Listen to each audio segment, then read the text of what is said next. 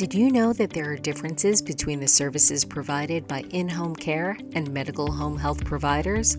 In fact, a study by Johns Hopkins shows that about 25 million older Americans rely on some form of home-based services as they age in place. From assistance with activities of daily living to wound care and therapy to regain one's functional status, each plays an important part in the care continuum.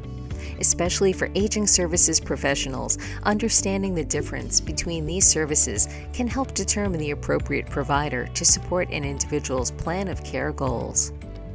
Hello and welcome to the Comfort Connections podcast. In this episode, Best Practice Considerations, In-Home Care versus Medical Home Health, we are joined by Rebecca Bouchard, Vice President of Operations for Comfort Care Franchise Systems. She will be sharing insights, resources, and best practice considerations for aging services professionals. Welcome, Rebecca. Thank you for joining us today. Thank you. I'm excited to be here with you and your listeners today. Rebecca, when it comes to developing the plan of care for an older adult at home, in-home care and medical home health may be discussed. Can you please share with our listeners the key differences? Skilled home health care is a short-term care with clinical emphasis. The focus is typically on rehabilitation and improvement. Skilled home health is covered by Medicare, health insurance policies, and is often driven by physician orders. Nurses, physical, and occupational therapists are examples of individuals that may be providing the care. With non-medical home care, it actually meets the non-medical needs of the end consumer, such as assisting with activities of daily living and companionship.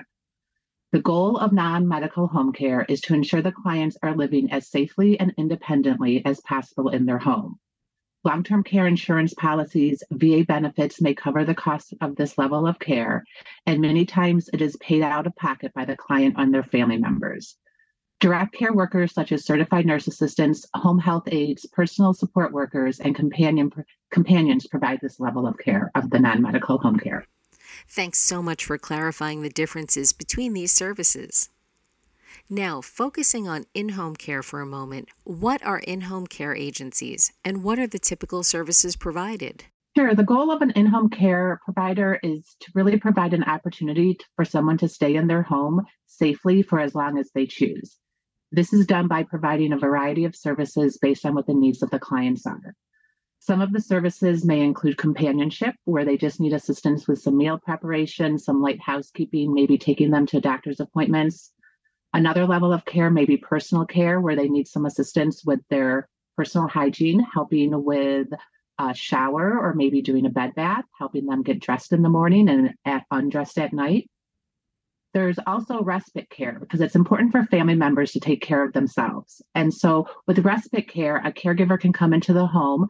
And so a family member, maybe it's a husband or a wife, maybe it's a daughter, they can take some time out of their day to take care of themselves, whether or not they want to go to play golf with some friends or to the salon or whatever it may be. A caregiver can come in and provide some respite.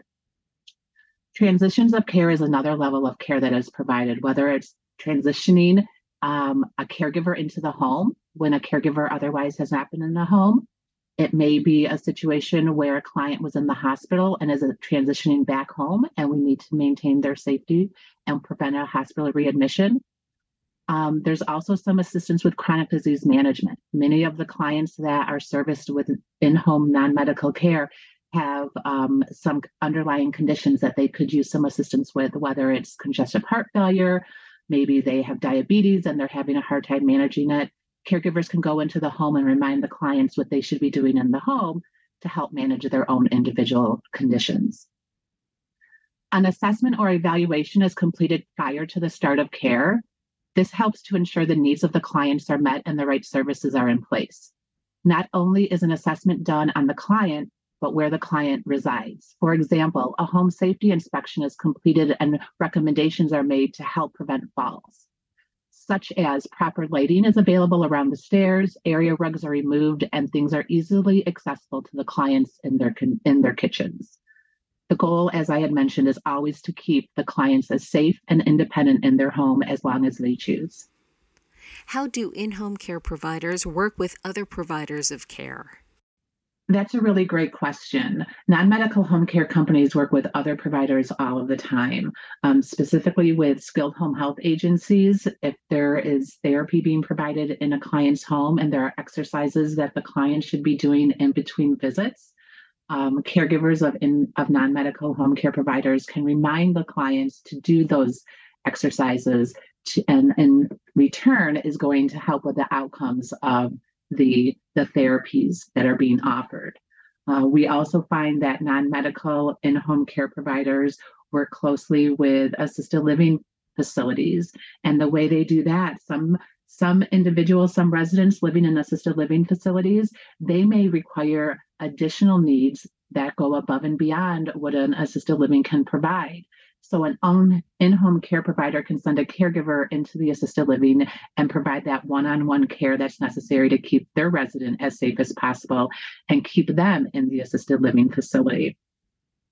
I also find that non-medical home care providers, they also work with hospice organizations. If somebody has inpatient or in-home hospice being provided in their home, non-medical home care can be a supplement to that. Whether or not it is sitting with a client during the nighttime hours so family members can sleep, or just making sure that the clients are comfortable, if there's a bed bath that needs to be done, if they need assistance being fed, whatever that may look like. So it's important for all providers to work together throughout the continuum of care to ensure the safety and success of the clients and the families that they're servicing. These services sound like an excellent way for aging service professionals to ensure the person receives the appropriate services to meet care needs, especially during the care transitions process. Speaking of care transitions, what are some of the most common frequently asked questions by aging services professionals when making a referral to in-home care? There are a lot of questions that are asked when referring a client to in-home care. We also find that clients or family members don't know what questions to ask. And so as an in-home provider, if they're not asking questions that you think would benefit them, it's important to make sure that they're provided with as much information as necessary to make the best decisions for their loved ones. Oftentimes, they want to know where care is delivered. When we think about in-home care, people are thinking about where the client is. Maybe it's their home that they have lived in their entire adult life. But it doesn't need to end there. If they're in an independent living community or if they're in an assisted living community, care can also be provided in those facilities. Care can also be provided in a hospital setting or an inpatient rehab center. Anywhere really where the client is and the family chooses to bring care in to help care for their loved one. Some other questions that are asked are whether or not a physician's order is needed for the initiation of in-home care services.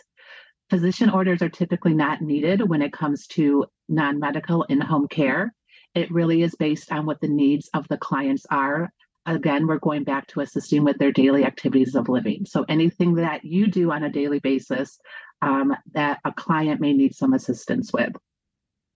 There may be some instances when a physician's order is necessary, and that may be a situation where somebody was injured on the job and the workers' comp insurance is covering that level of care, or maybe if somebody was in a car accident. So there's a case manager involved. And physicians are involved. That may be a situation where a physician's order may be needed. Obviously, one of the most frequent questions that we get asked is, what is the cost of in-home care? And it really does vary based on the needs of the client. Not everybody's needs are the same.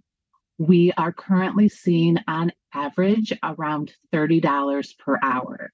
Now, it may be a little bit higher, it may be a little bit lower. It really is driven by the cost of living in a specific market. And so when the cost of care comes up, they want to know who pays for it, how can we pay for in-home care? Oftentimes, like I had mentioned previously, it is paid for out of pocket by family members, or it may be paid directly from the client. Long-term care insurance policies also cover this cost of care. And what we find is within long-term care insurance policies, it's defined as custodial care. So if a client has long-term care insurance, this level of care may be covered. Also with the veterans, the aid and attendance program may cover this level of care. as well as workers' comp.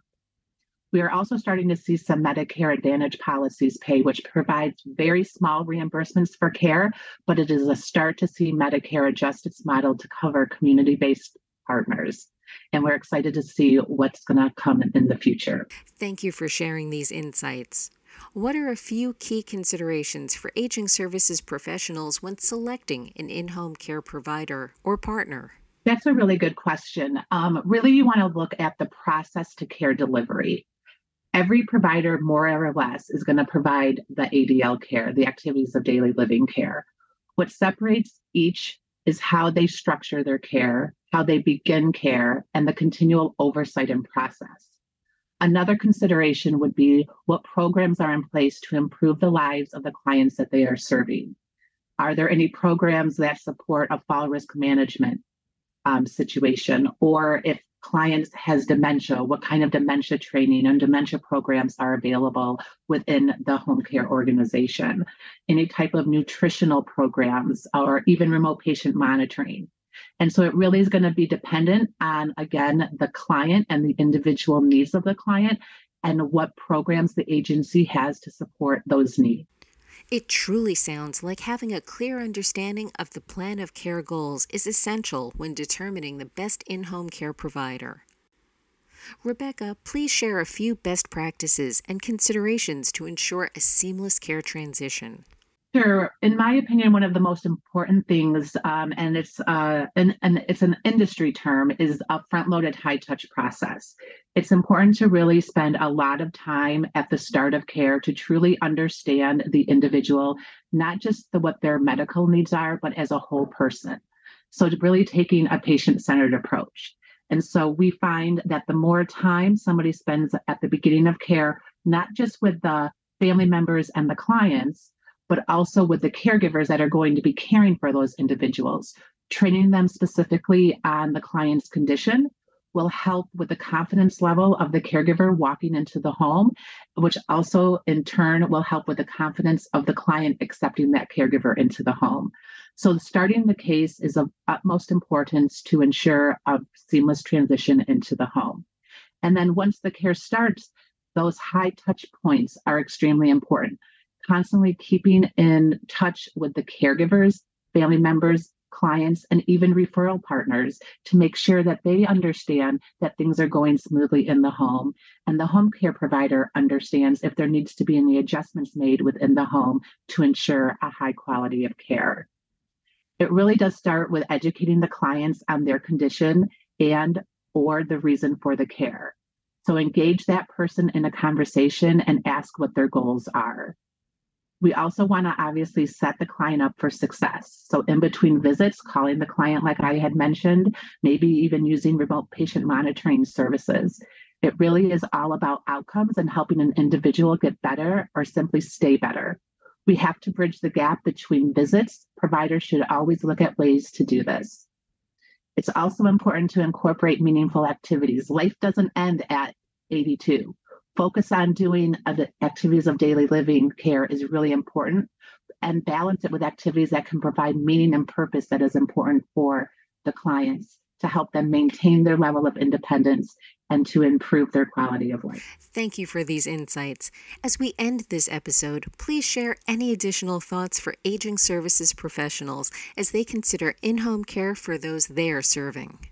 It's really important for aging service professionals to work together. By doing so, it really does provide the best outcomes for the clients and the families that they serve. And so really focusing on what providers within a certain marketplace that a service professional feels comfortable referring their patients, their clients, their residents to truly understand that when they do send that referral out, that the best quality of care is going to be provided and the lines of communication are going to remain open. Listeners, visit comfortconnections.com to download complimentary resources, view show notes, and access our episodes. You can also subscribe to our podcast on your favorite app. Thank you for listening and helping older adults live the best life possible.